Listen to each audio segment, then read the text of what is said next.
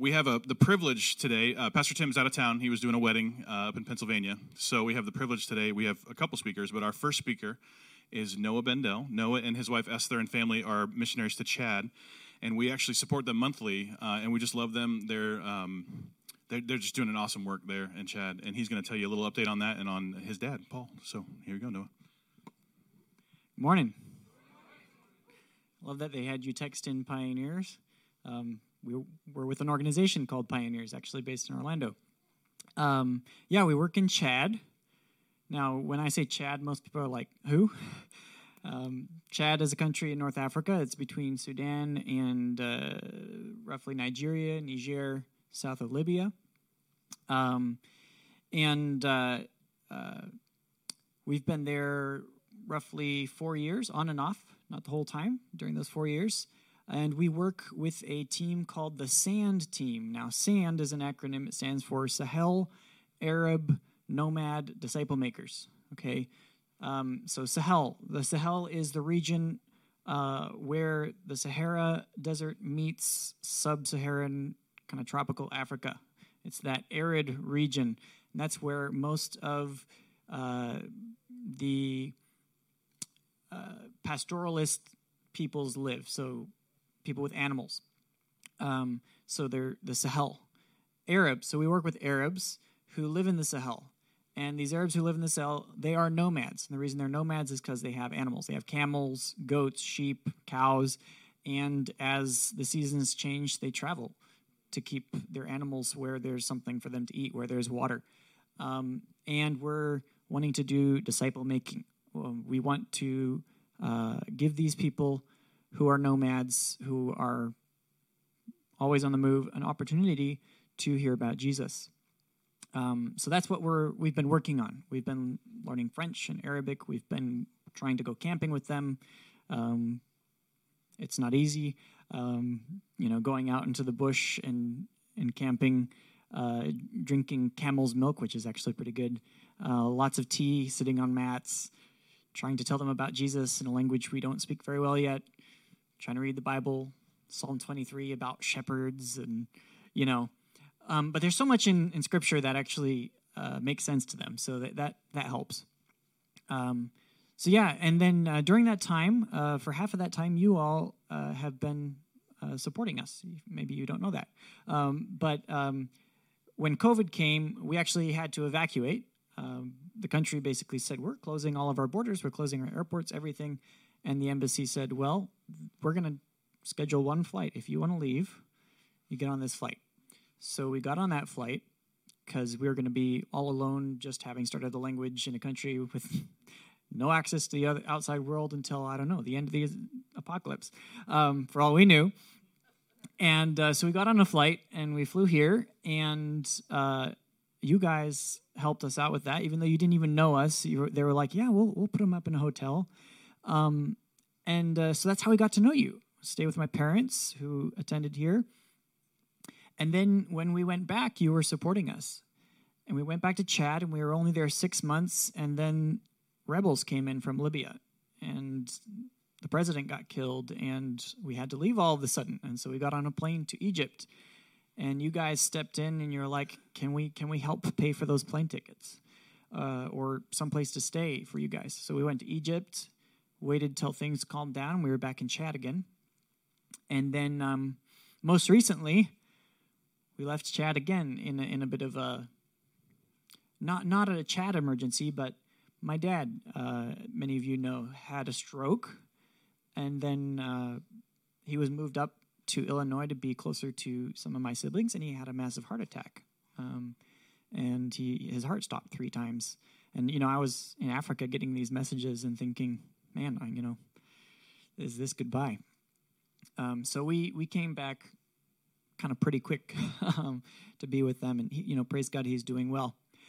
Anyway, I haven't had a lot of time to prepare what I'm going to say because I've been packing up my parents' house, and I just got here from Africa. But there's a couple things that have come to my heart to share with you. First of all, I want to say thank you. I want to thank you for your support. Thank you for making it possible for us to live our crazy lives in Africa. Thank you for loving my parents and being there for them. and being their community all this time.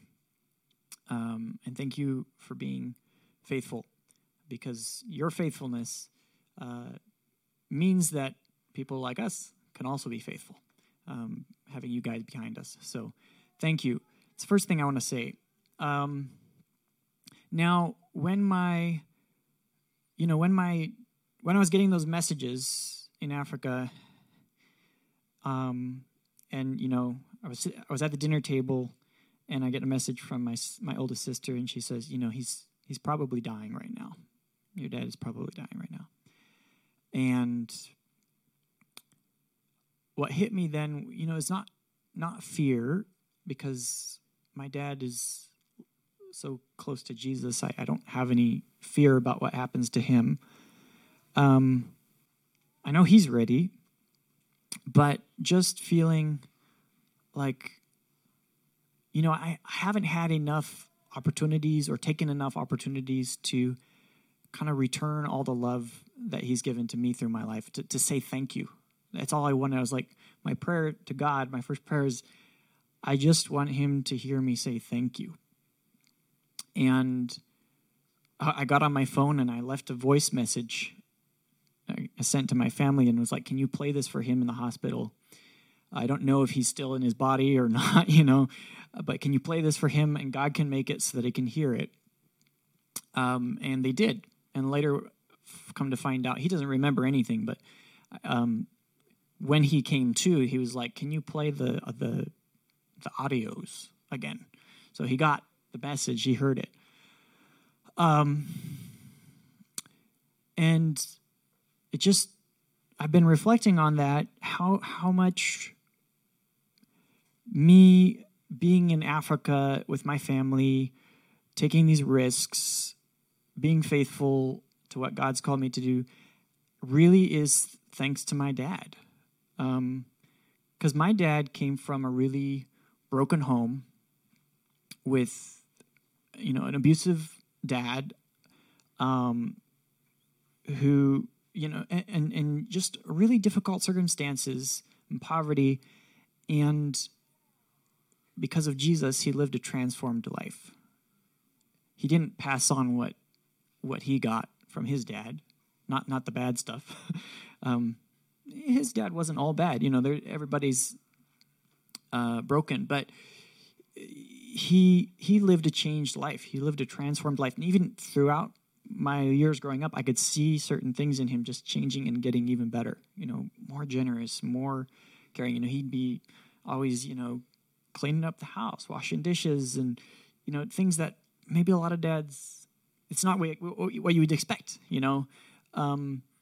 and just loving my mom so much. And I just have to say, and then my parents, they lived overseas. I grew up overseas as missionaries. So, I'm standing on his shoulders, really. The reason I could go to Chad, the reason I could have the courage to go there and do that work, is because I have parents who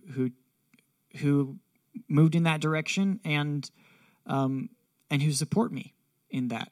I have teammates who don't have that support. It's really hard for them. There's a great picture of them doing really well. Praise God. He's up walking and talking. We did not expect this. My prayer is, I just want him to hear me say thank you. And then I just want to see him I just want to see him alive. And then I just want to hear his voice, because he had a tube and everything. And God has been answering prayers. He's up and walking, he's speaking. So I wanted to say a couple words about how important dads are, and especially in light of some of the things that have been happening this week. Okay, I want to go in two directions here. Number one, I want to talk about theology a little bit. When God made dads, let me back up a little bit. When God says, this is my son, my beloved son with whom I am well pleased, it's not that God is saying these humans have this father-son relationship thing that makes sense to them. let's tell them that my relationship with Jesus is the same, and they'll get it. That's actually a backwards way of understanding it. Actually, fatherhood existed before there were humans. Does that make sense? That relationship of a father and a son is something that is God. God is Father and Son and Holy Spirit, right?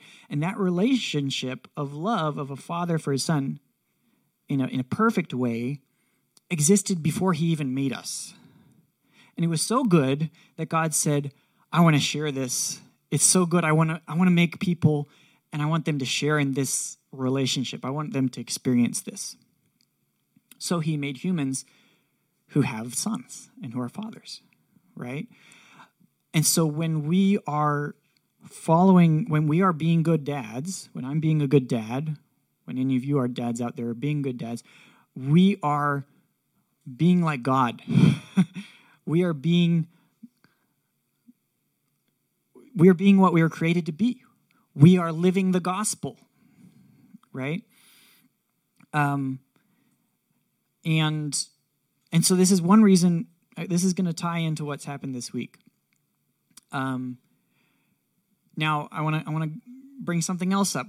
So I love theology. I also love history, the history of the church. When you read some of the early documents about the church, under Roman persecutions,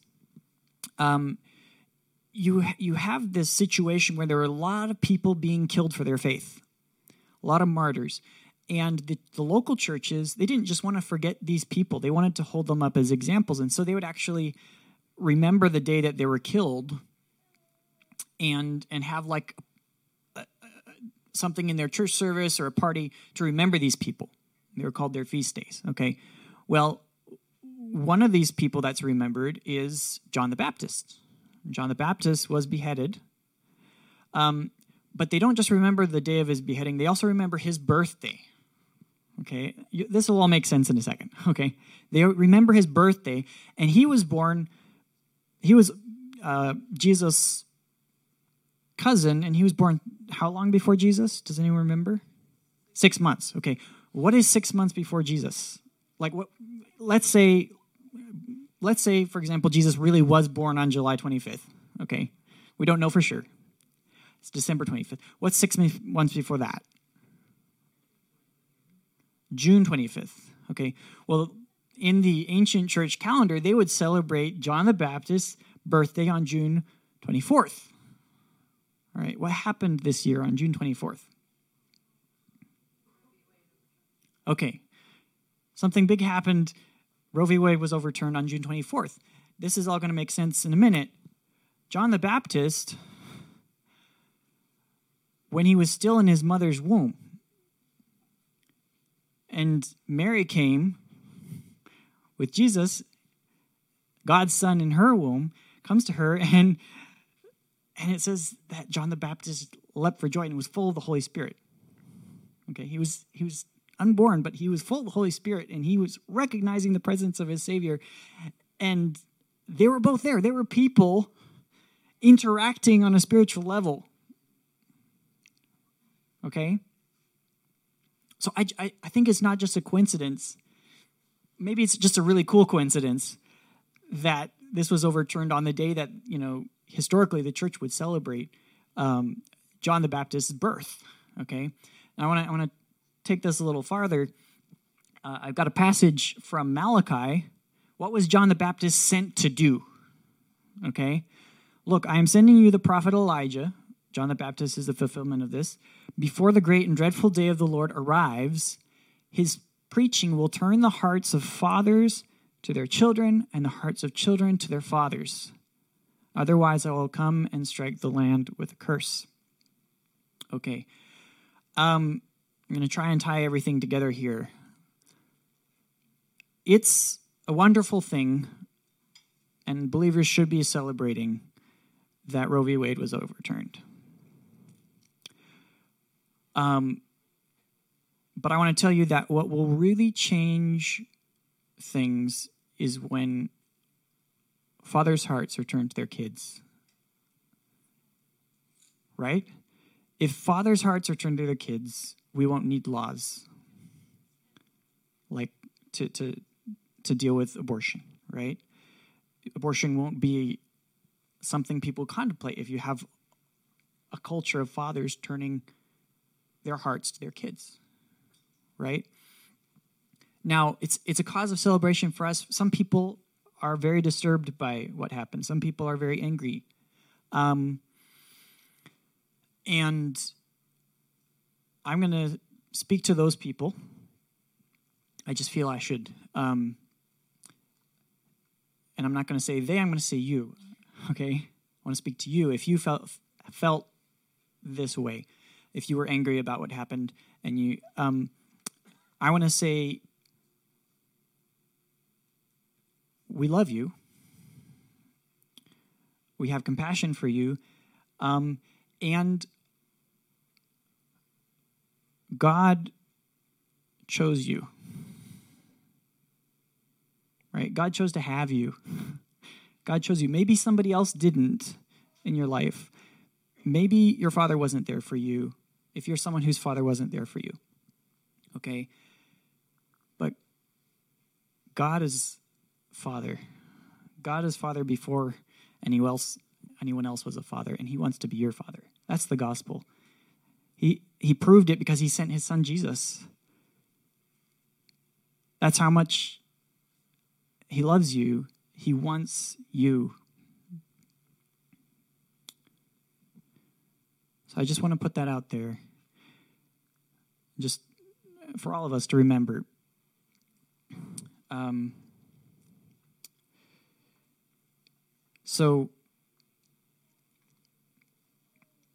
then dads. I just want to speak to dads real quick. I know Father's Day is a week ago, but, we should have like Father's Month, There's other months for other things we should have. Actually, we can celebrate fathers all year long, right? A lot of times, like, Mother's Day is go moms, and Father's Day is come on dads, right? I want to say go dads, and I want to encourage dads. You make a really big difference.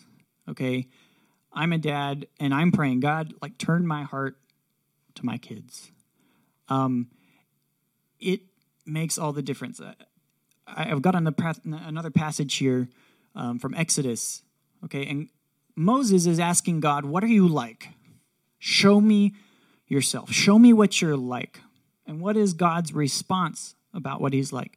He says, the Lord passed in front of Moses, calling out, "Yahweh, the Lord, the God of compassion and mercy, I am slow to anger and filled with unfailing love and faithfulness. I lavish unfailing love to 1,000 generations." I think some translations includes 1,000 generations of those who love me. "I forgive iniquity, rebellion, and sin, but I do not excuse the guilty. I lay the sins of the parents upon their children and grandchildren. The entire family is affected, even children in the 3rd and 4th generations." Okay. What I don't think this is saying is that God is intentionally punishing kids for things their dads did. But what it is saying is what dads do has consequences, right? And if your dad has made bad decisions and you've grown up with that, you feel those consequences, right? But it doesn't have to continue to the 3rd and 4th generation. This is naturally how things work with sin. It ruins things in families' lives when the father is absent or makes bad decisions. But it doesn't have to continue. My dad did not perpetuate what happened to him, right? And actually, when we are faithful as fathers, it can have an impact that will last 1,000 generations, right? So I just want to encourage the dads. You could affect millions of people just by being a dad.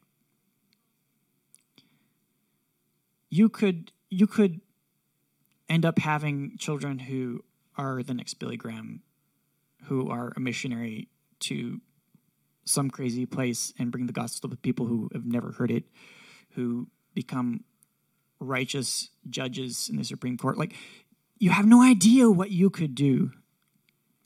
So I just want to encourage you with that. Thank you for taking a minute to listen to me. Thank you for supporting us in Chad, in a difficult place.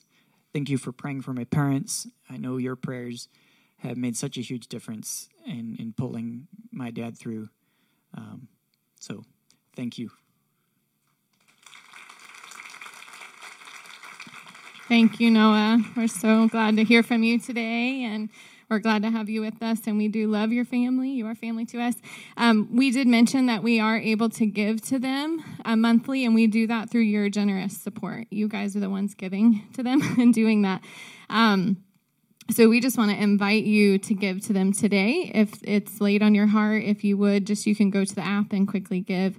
And I'm just going to pray for you and your family, and then I'm going to jump into the second part of this message, if you'll hang with me.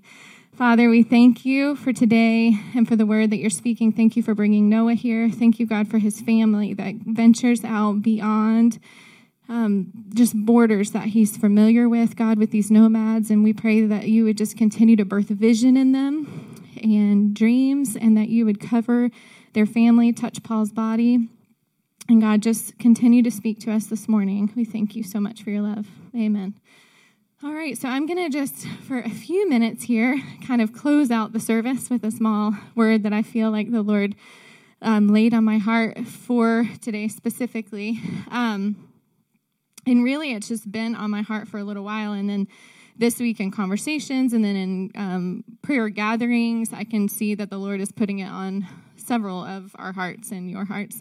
And so I will just talk a little bit about that. But I'm convinced that God is looking for people who are willing to step outside of themselves.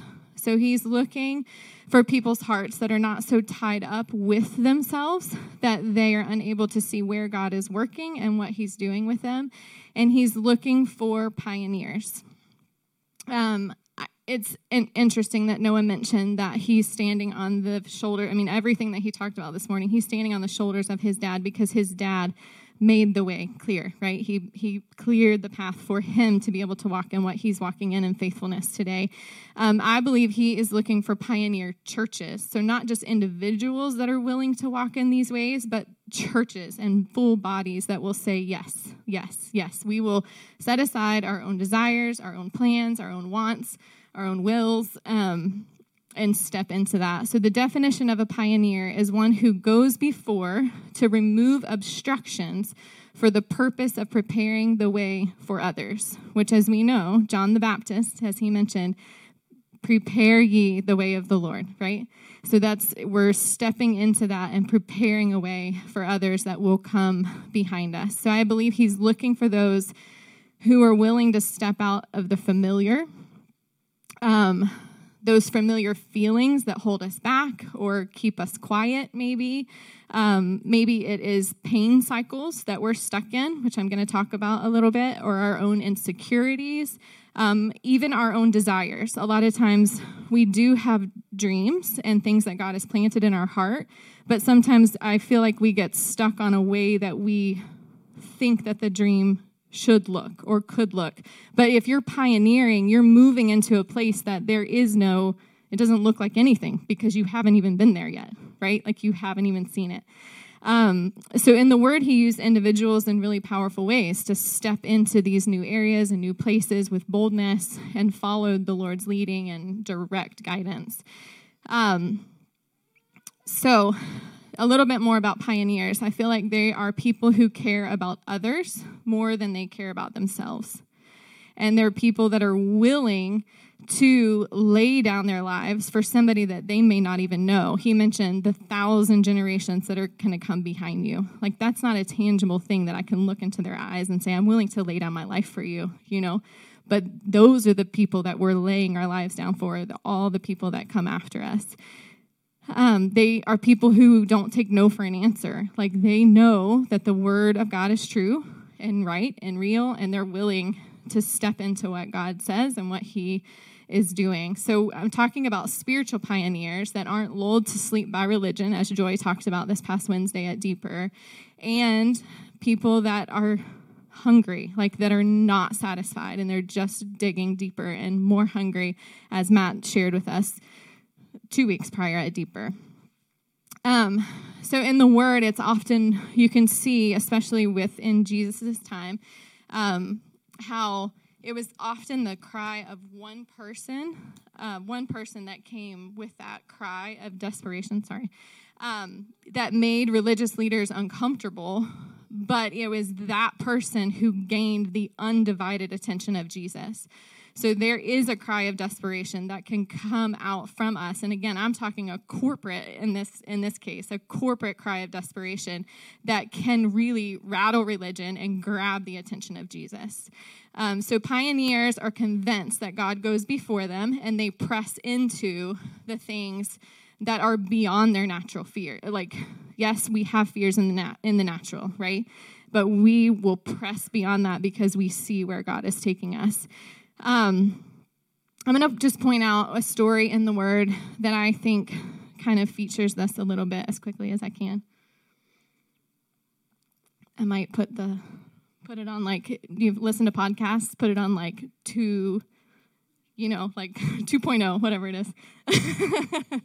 Listen to podcasts really fast. So we're going to talk about Joseph, and I'm going to depend on some previous knowledge here of Joseph. So if you're not familiar with the story, it's in Genesis 37 through 45.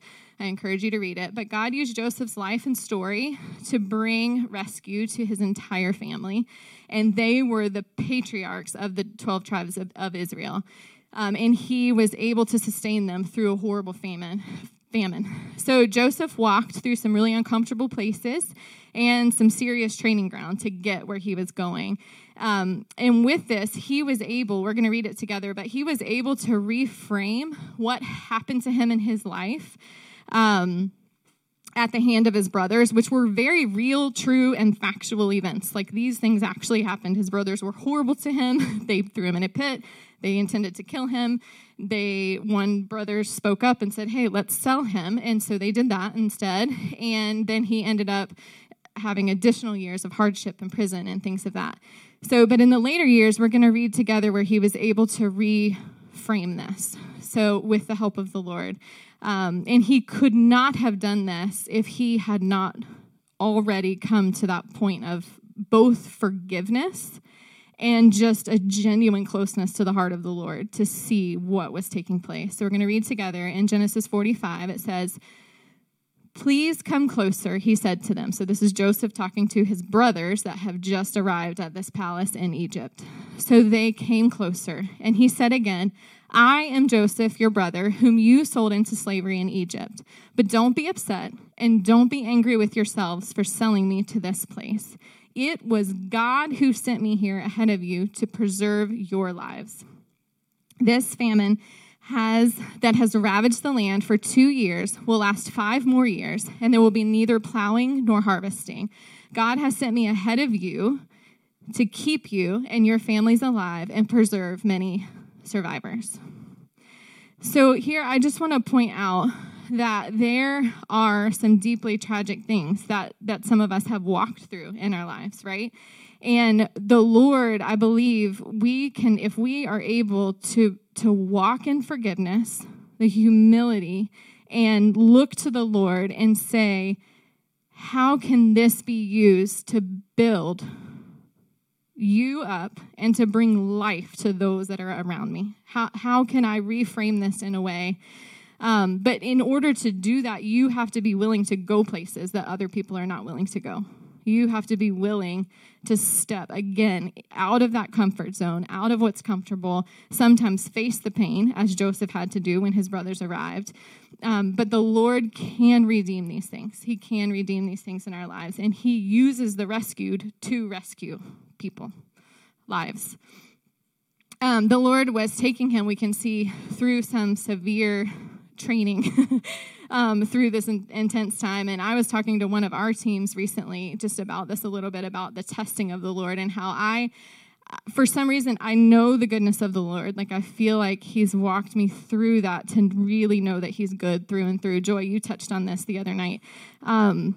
it is all good. All parts of the Lord are good. So in this, with testing, I always had this kind of negative association to it, almost like a cruelty, like, I'm going to fail, or like, oh, why is that person being tested so like, I don't know. Anyway, and I feel like it's lately that the Lord is showing me, like, that is actually a way to display to him, not to others, but a way to display the growth, the intimacy, the moments, the closeness with the Lord, the dependence on him, the reliance on him. Like when you give a kid a test in school, you're not giving them the test to see what they don't know. You're giving them a test to see what they do know, right?